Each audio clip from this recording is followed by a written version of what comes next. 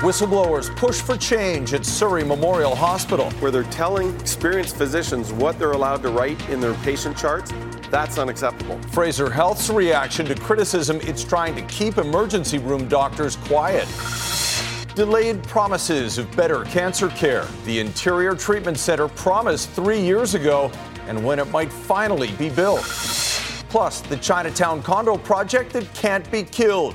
Why 105 Kiefer is getting a lot more support now. You're watching Global BC. This is Global News Hour at 6. Good evening and thanks for joining us. We are learning more tonight about some of the critical issues raised about patient care at Surrey Memorial Hospital and how emergency room doctors began noting staff shortages on patient charts to cover their own liability. And as Kamal Kuramali reports, that has become another point of contention with the Fraser Health Authority. With not enough physicians to provide adequate care and many patients left in limbo for up to 3 days, emergency doctors at Surrey Memorial Hospital say medical charts were an important record of transparency documenting the crisis in patient care. So they want to record it in the chart to protect themselves. A majority of the physicians decided to include a progress note in patients' charts for very specific cases, anytime resources issues might put a patient at risk. That note was obtained by Global News. It stated, "Our emergency department is dangerously congested and appropriate monitoring and staffing ratios are not being achieved. And a meaningful action plan does not exist for current congestion, and we do not have a strategy to care for admitted and unattached patients." Those notes lasted from April 20th until the 26th.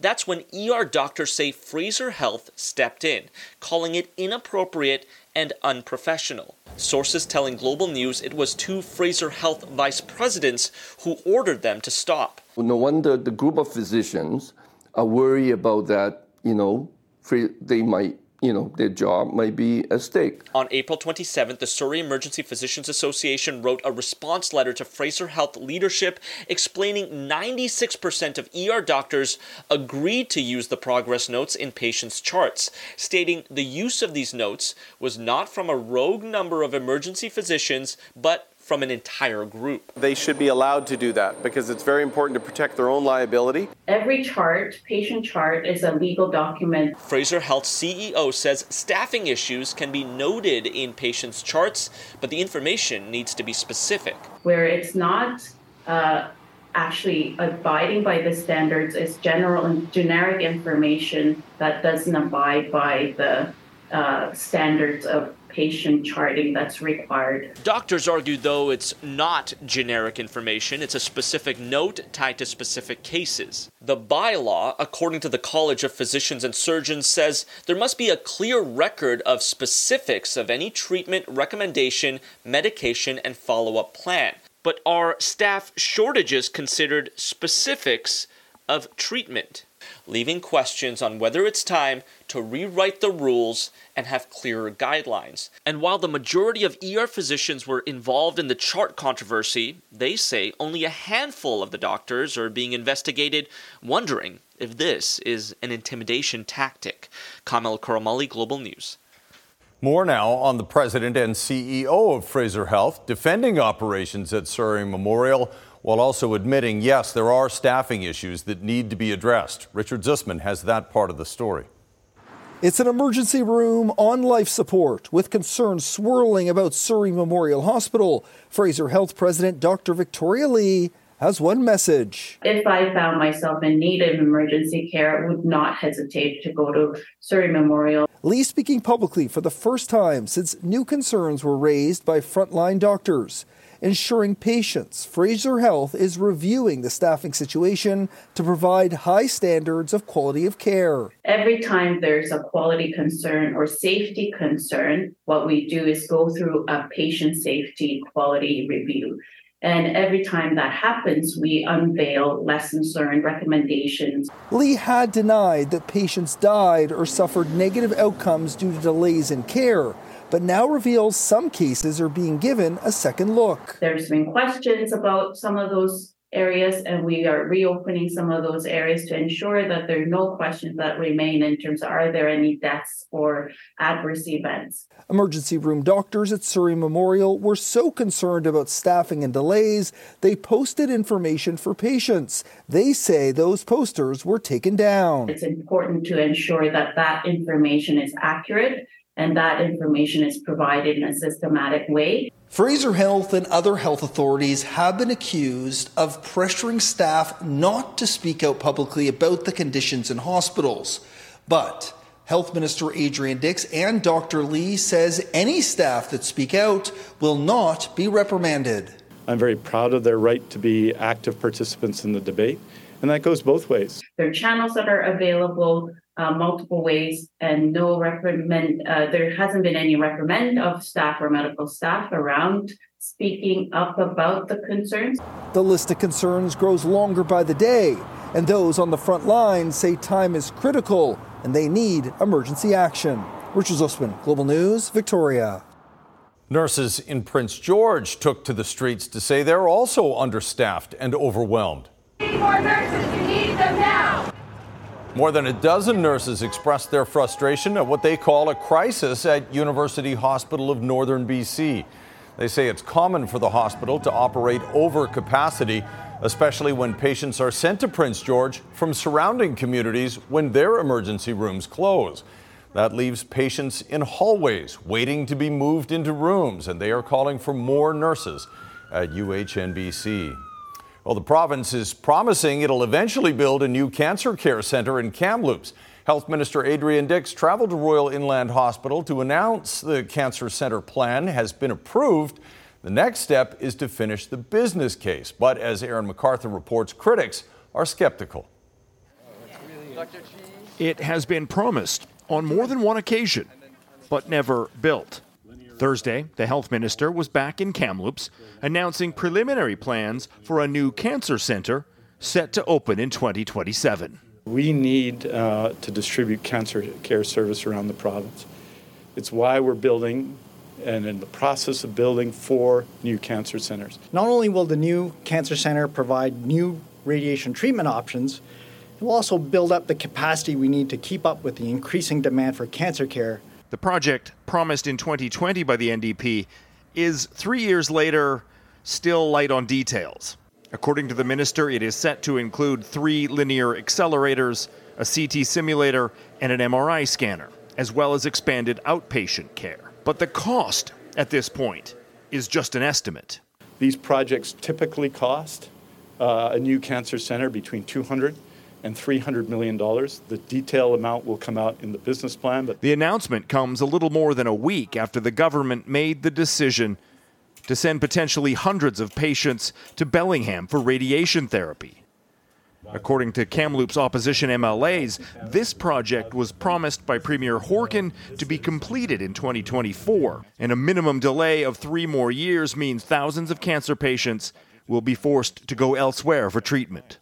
There's no diagrams, there's no drawings, there's no idea of scale and scope. The minister said it's in the budget. It's not in the budget. The Regional Hospital Board is welcoming the news of expanded oncology care in Kamloops, but wary as successive governments have made all kinds of promises.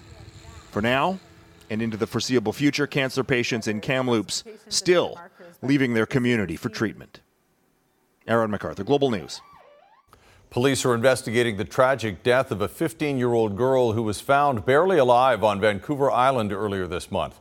North Cowichan Duncan RCMP say May 15th, the girl was found in a semi-conscious state under what are being called suspicious circumstances near the Trans-Canada Highway on the outskirts of Duncan.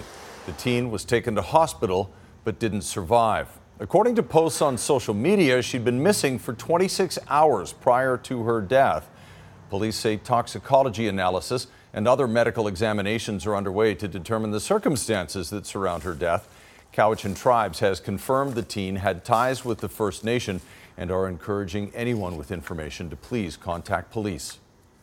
There's a way to report online to the RCMP, to phone, whatever you feel comfortable with. We need all of the community to reach out and provide whatever support and information you have. And I just plead for that on behalf of the family and the community in this time. Cowichan Tribe says the news is triggering for members of the First Nation, particularly women, and it is ensuring everyone is being offered support.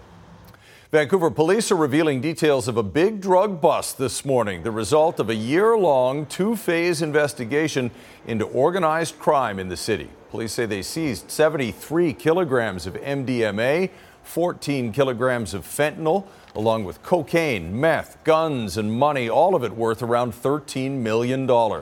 Investigators say 2 men and 2 women are arrested and facing numerous drugs and firearms charges. In total, for Project Torque, investigators have now seized over 200 kilograms of drugs worth an estimated $13 million. Our investigators are committed to combating organized crime groups operating in Vancouver, especially those that seek to profit from manufacturing and supplying toxic drugs, as we appreciate these substances are inexplicably linked to our ongoing overdose death crisis.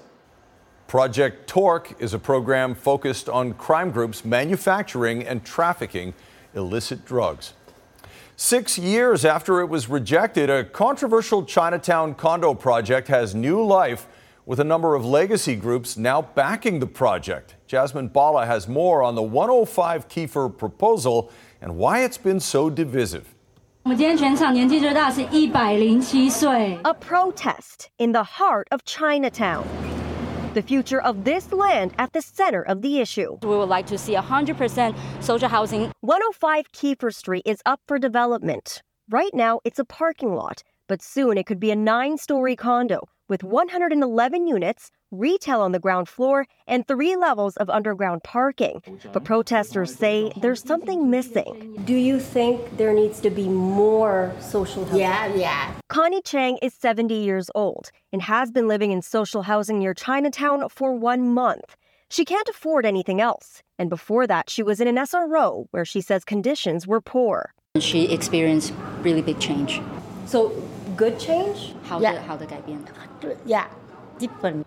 But social housing isn't part of the developer's proposal. It's the same plan that was rejected by the city in 2017 and in 2014 before that. But late last year, a BC Supreme Court judge ordered the board to take another look at the proposal. Now it has another shot to come to life. In a statement, BD says the project will provide many benefits for Vancouver's Chinatown, especially given the focus on revitalizing the neighborhood since the Development Permit Board's decision in 2017, and says it remains committed to working with our neighbors and community partners on a safe and vibrant Chinatown.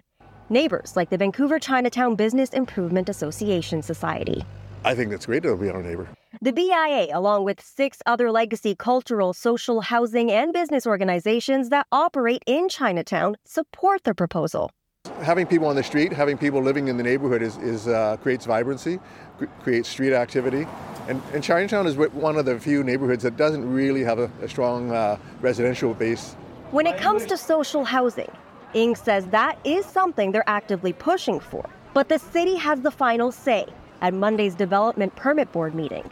Jasmine Bala, Global News. Eating healthy has never been harder. The new reality for anyone doing the grocery shopping these days. High nutrition foods have high prices. The financial and physical hit that has on families, next on the NewsHour. An arson suspect caught on video. What Richmond RCMP want you to know about it. Plus, 27 years in business. I don't want to see it disappear. There will be soup for you after all. North Vancouver's beloved Soupmeister is coming back with a twist. And we'll have that a little bit later. Right now, though, the BC Centre for Disease Control is warning the cost of eating healthy is climbing out of reach for many families. The CDC crunched the numbers for food prices from around the province. And as Jennifer Palmer reports, it found many families simply can't afford to make the most nutritious choices. A food delivery, but not enough. The shelves are bare at the Surrey Food Bank, a stressful situation for those who access it and who work there. The demand is through the roof, and unfortunately for us, our donations are down at the same time. So our donations are down by 30%, which means that we're not getting in the food donations that we normally would. It's much the same at Mission Possible, where food deliveries are quickly snatched up as food costs soar. I haven't been able to buy new clothes because I need to eat. Mike Gosling is on disability and works part-time at Mission Possible to be able to afford food and rent for himself. The amount of money that we get on disability is more than regular welfare, but it's way below the poverty level. To see how much grocery money British Columbians are forking over, the BC CDC went shopping for 61 nutritious items. They found the average monthly cost of their healthy food basket for a family of 4 in BC in the months of May and June in 2022 was $1,263.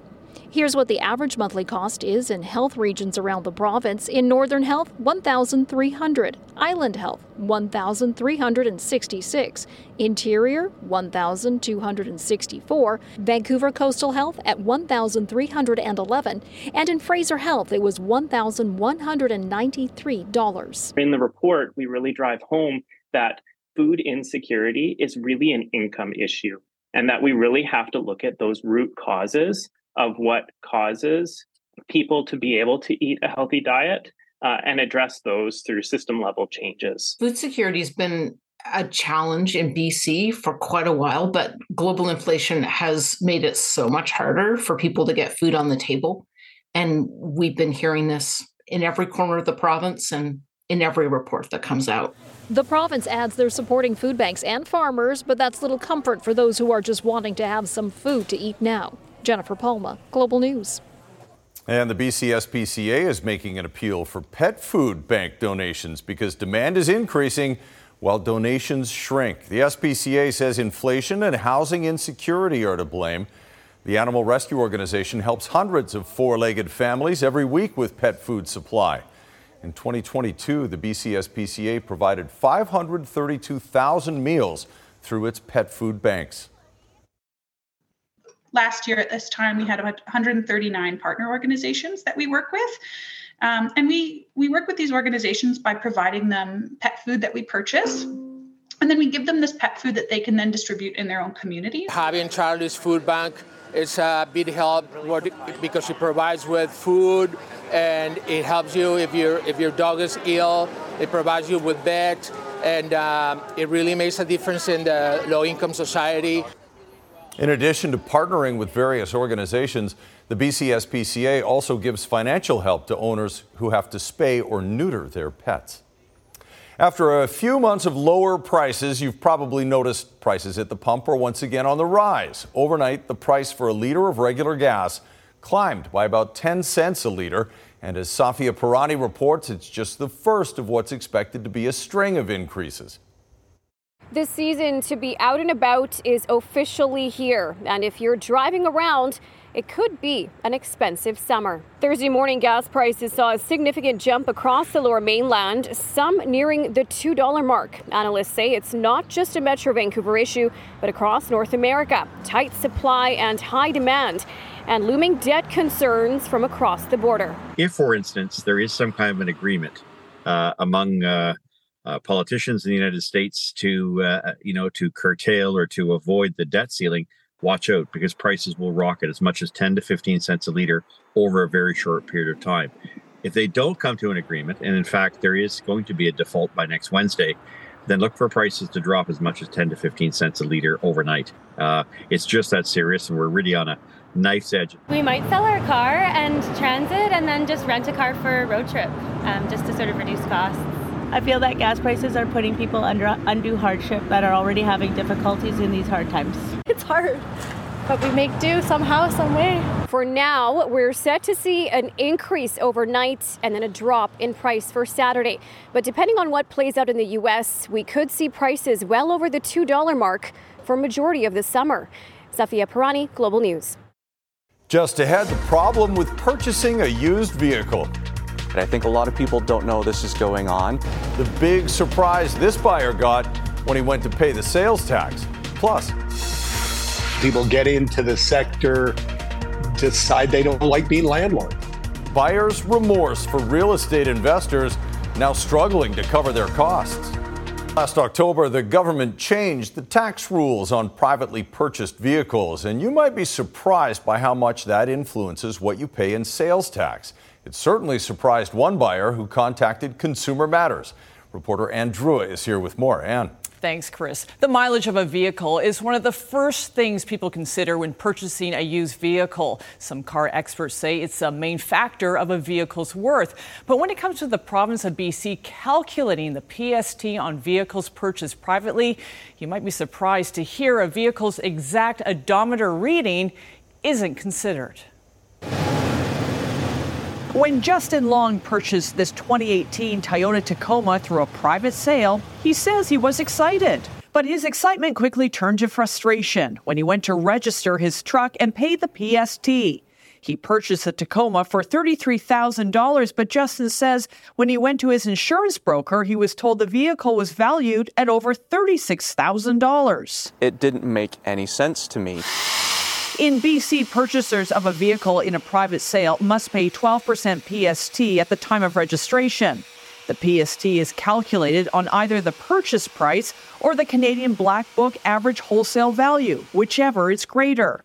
In Justin's case, he had to pay PST on $36,433, which equated to over $4,000 in PST.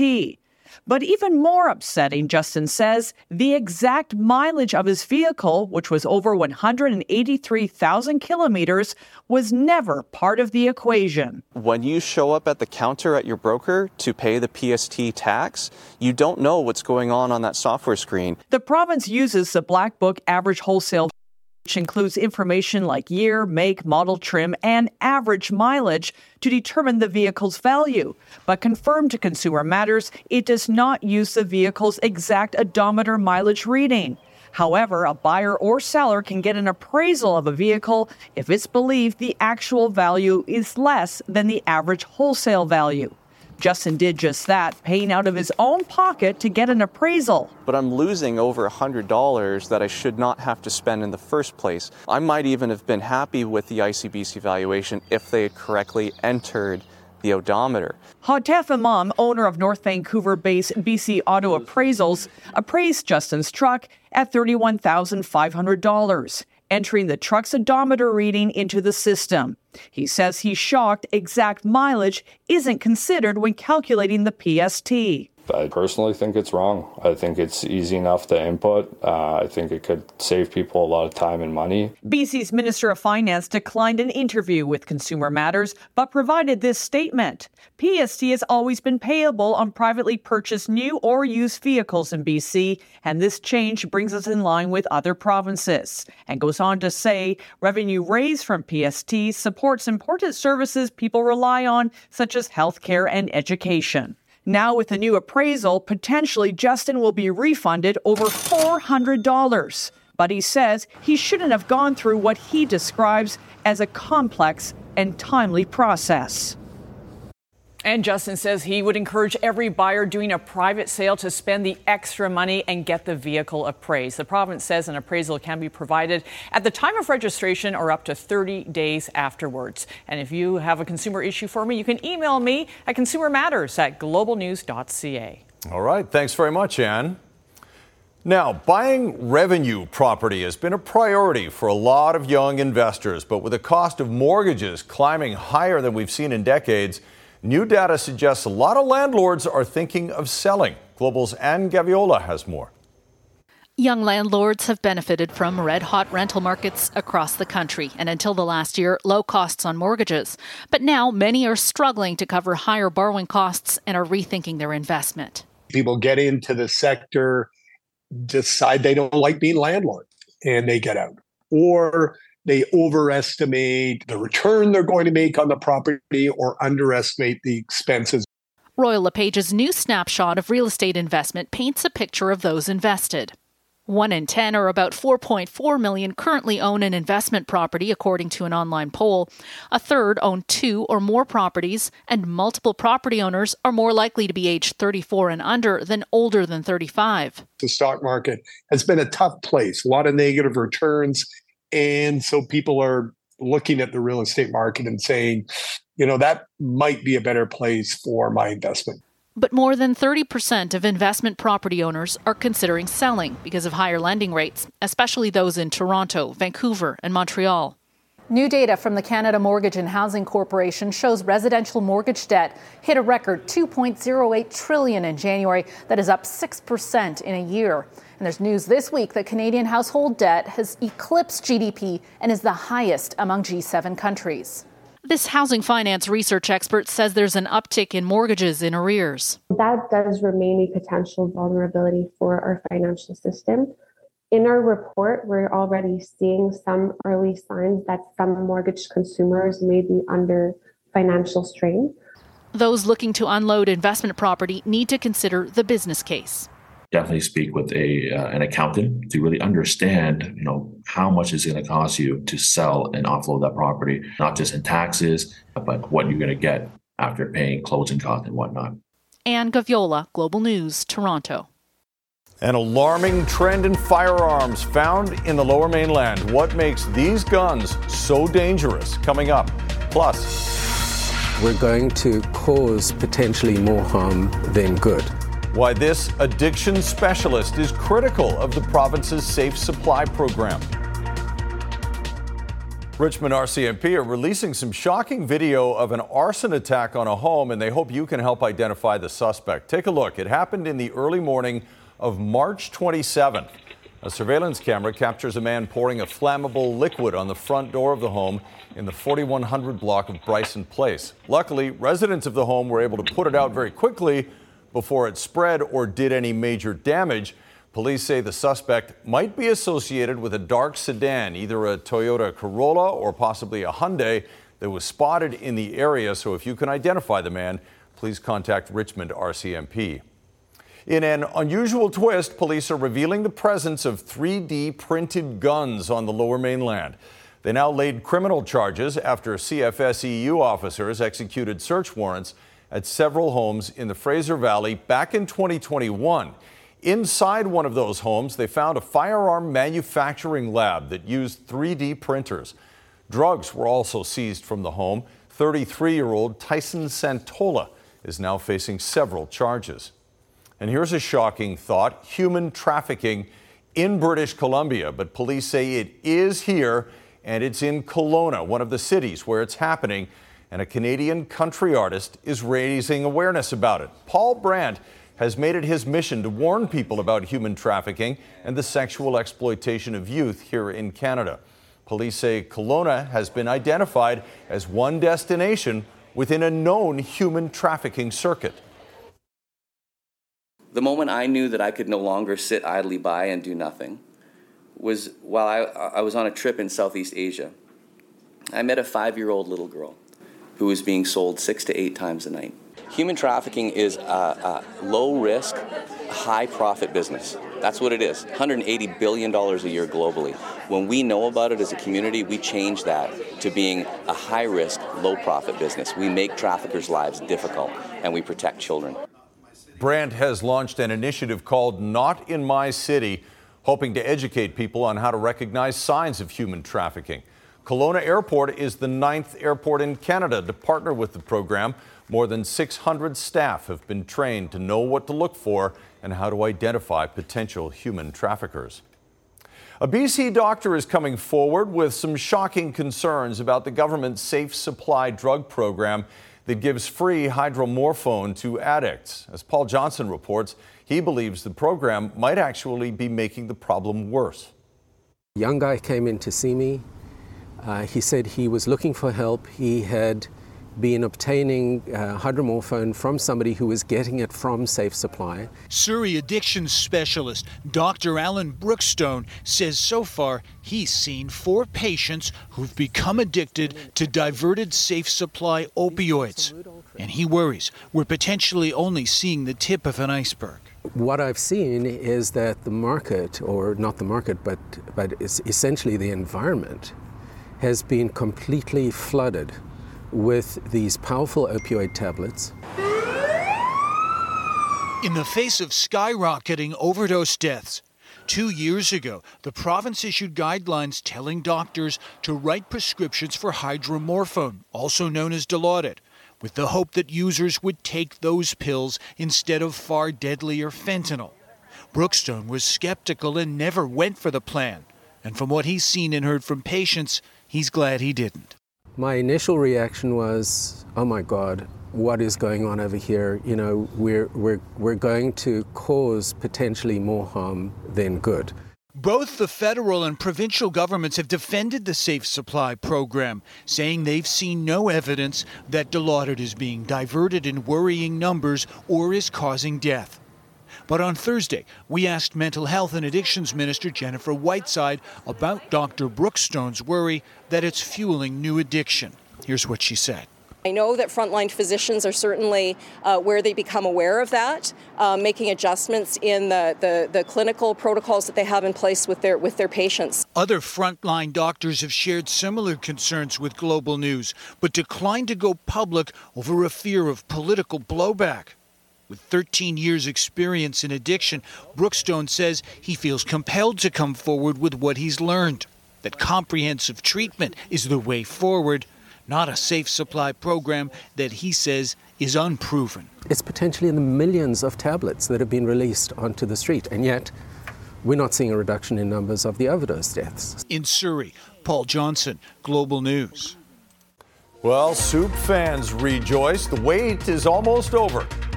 We have had such amazing feedback from people about having the shop reopen. North Vancouver's Soupmeister returns with fan favorites and something new. And later in sports, an injury that looked a lot worse than it was. The highs and lows from a crucial Whitecaps win later. All your local news. All your breaking news. All the news you need. Get it at 6. Global News Hour at 6.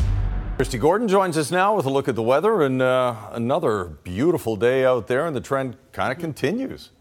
Yeah, we have no significant rain in the forecast as far as we can see right now, Chris, which is great news, I know, for some people, but not great news when it comes to the forest fire situation. We have a number of lightning strikes in through the interior region. No severe thunderstorm watches or warnings in effect, and I am expecting this to die down over the next hour or so, but they'll pick up again tomorrow afternoon. I wanted to show you this graph just to give you a perspective when we're talking about the snowpack and how it has an impact on the amount of water that we have in our reservoirs as we head into the summer months. This is the blue line showing our current year. This is just giving you an example of one mountain, but it looks like that's a trend across many mountains across the south, across southern BC, whereas this green line is last year. So in terms of the snow melt, although we're not done with it just yet, we are a good month ahead of last year's melt. So where we may have the melt or the snow completely gone in June of this year, it may have been completely gone in July. And that has a huge impact in terms of how much moisture is coming down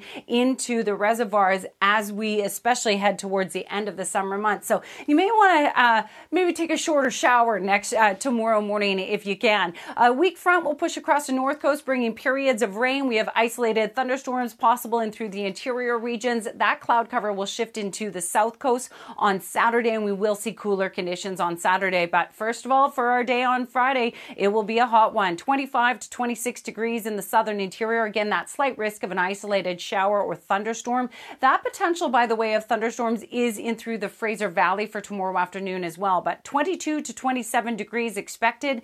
Hot and sunny Friday, that's for sure. A little cooler and more comfortable as we head into the weekend, but plenty of sunshine. And as I mentioned, no significant rain in the forecast tonight. Central Windows weather window coming to you from Osoyoos. Melissa sharing us this beautiful double rainbow. Look, it just lit up the area. Unbelievable. Thanks so much for that, Melissa. That's a brilliant shot. All right, Chris, back to you. Wow. The Soyuz is beautiful at the best of times, but that is really next level. All right, Squire joins us now with a look at sports. Yes, the Vancouver Whitecaps will get to defend their Canadian Championship trophy after they beat Pacific FC of Victoria last night. Following this speech, I want you to concentrate to the fantastic memory of last year. Well, they did, but there was a scary moment in this game as well, and we will tell you that whole story. All right, look forward to that. Thanks, Squire. Also ahead. Being a long-standing institution, I feel a lot of pressure. I feel they're very big shoes to fill. A much-loved soup spot in North Vancouver lives on under new management and a fresh outlook.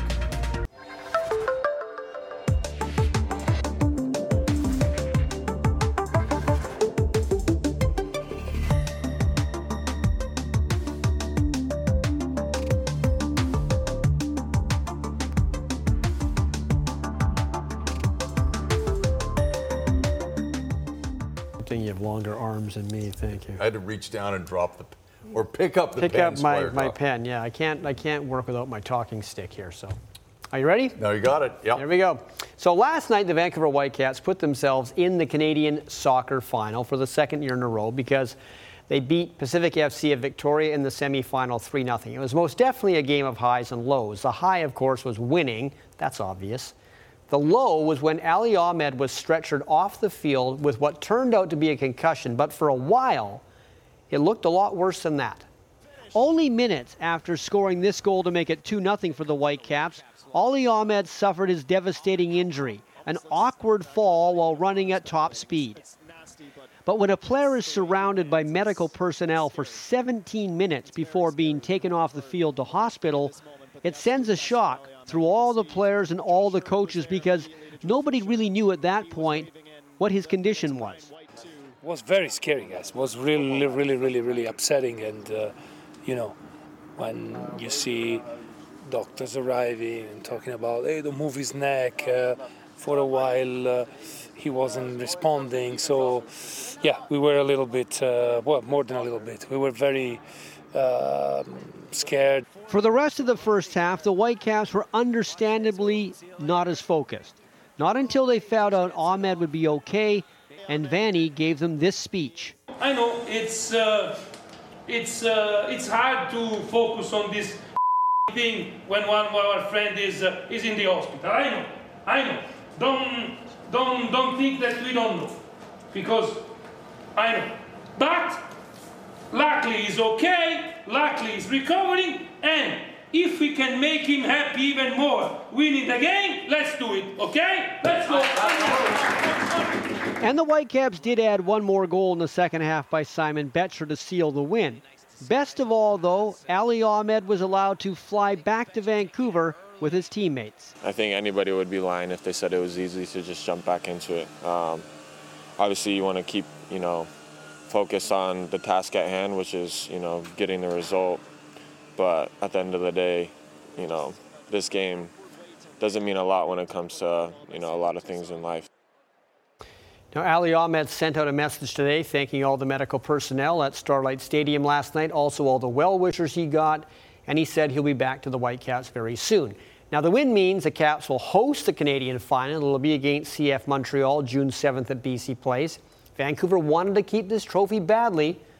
Maybe Vanni can take off his shirt again like he did last year and roll around on the carpet. Before last night's game, he certainly left no doubt how important keeping this cup is to the Whitecaps. I want you to concentrate to the fantastic memory of last year. The memory when Tristan to win the cup. The memory when Rusty lift the cup high because we are champions again. And I also want for the guys who weren't there last year to be part of it this year. But in order to do this, we need to win this game. Because then, when we go home for the final, the cup is ours, okay? So we go out today. We kill them. We destroy them. We win. And we go to the final. I'm ready. I'm fired up now. Yeah. I don't even have a game to play, but I want to go out there and win something. Now, every time an NHL team wins its conference and gets the conference trophy, we all wait to see if they're going to touch it.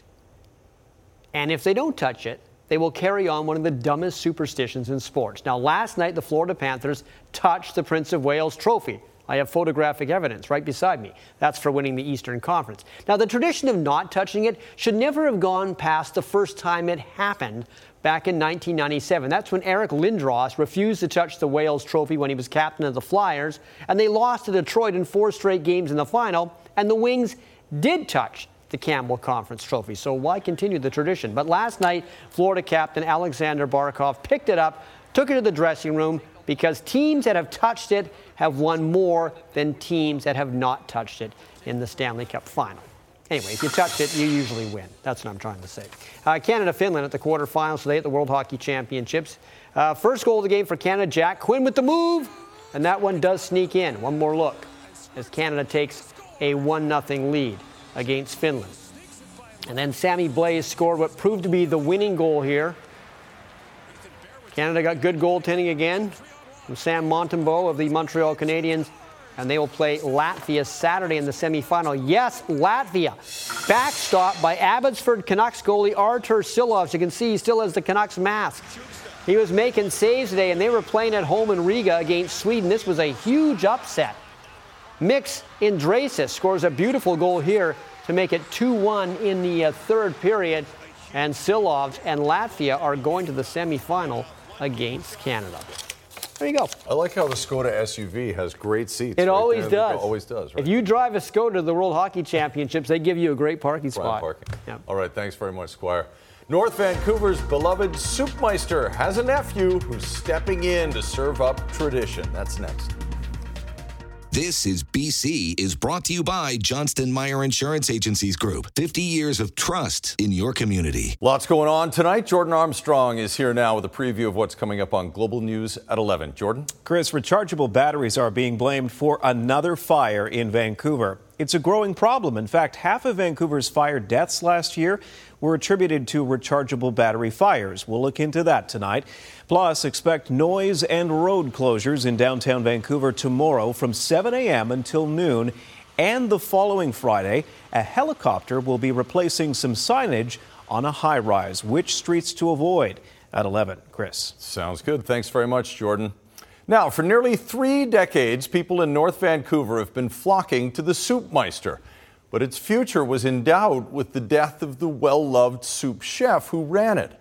But in a twist that'll warm your heart and your stomach, the chef's nephew is stepping up, knowing he has a big ladle to fill. Jay Durant has the story on This Is BC.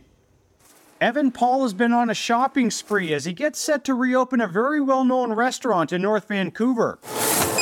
The legacy of the Soupmeister wasn't going to carry on was really disappointing to the family, and Evan just came out of left field. For 27 years, Evan's late uncle, Ralph Downs, built a loyal following in Lonsdale Quay. You'd have a lineup back to here of people. You'd be just going through the cooler with about 15 other people just looking for soups. I grew up in a winery in a small village in Germany. Late last year, Downs lost his battle with cancer. Friends, family, and former employees shared many great memories at a celebration of life. He was a really approachable man. He had a really crazy sense of humor. He was hilarious. Seinfeld and the no soup for you, everybody, even customers loved that. This may not seem like a natural career change for a man who served in the Canadian Armed Forces for nearly 18 years. But Evan has a lot of experience in the kitchen. I've always had a passion for cooking, but it really stems from my grandma. My grandma was a great home cook. And I remember one day I was watching a cooking show on TV, and my grandma came in and said, "Turn that off and come help me cook." Ralph's recipes were all in his head, but a former employee managed to write most of them down before he died to carry on his legacy. I always wanted to have my own business. I don't want to see it disappear. I want to keep it in the family. With a few personal tweaks to the flavors and a slight twist to the name, he hopes locals will be lining up again for a hot bowl at the new stand simply called the Soupmeister's Nephew. Being a long-standing institution, I feel a lot of pressure. I feel they're very big shoes to fill. 27 years so far, and hopefully another 27 under my belt. Jay Durant, Global News. Good for him, and we're wishing you all the luck in the world. Know someone who has a great story to tell or something you want to share with the rest of us? Just email your ideas to Jay at thisisbc@globalnews.ca.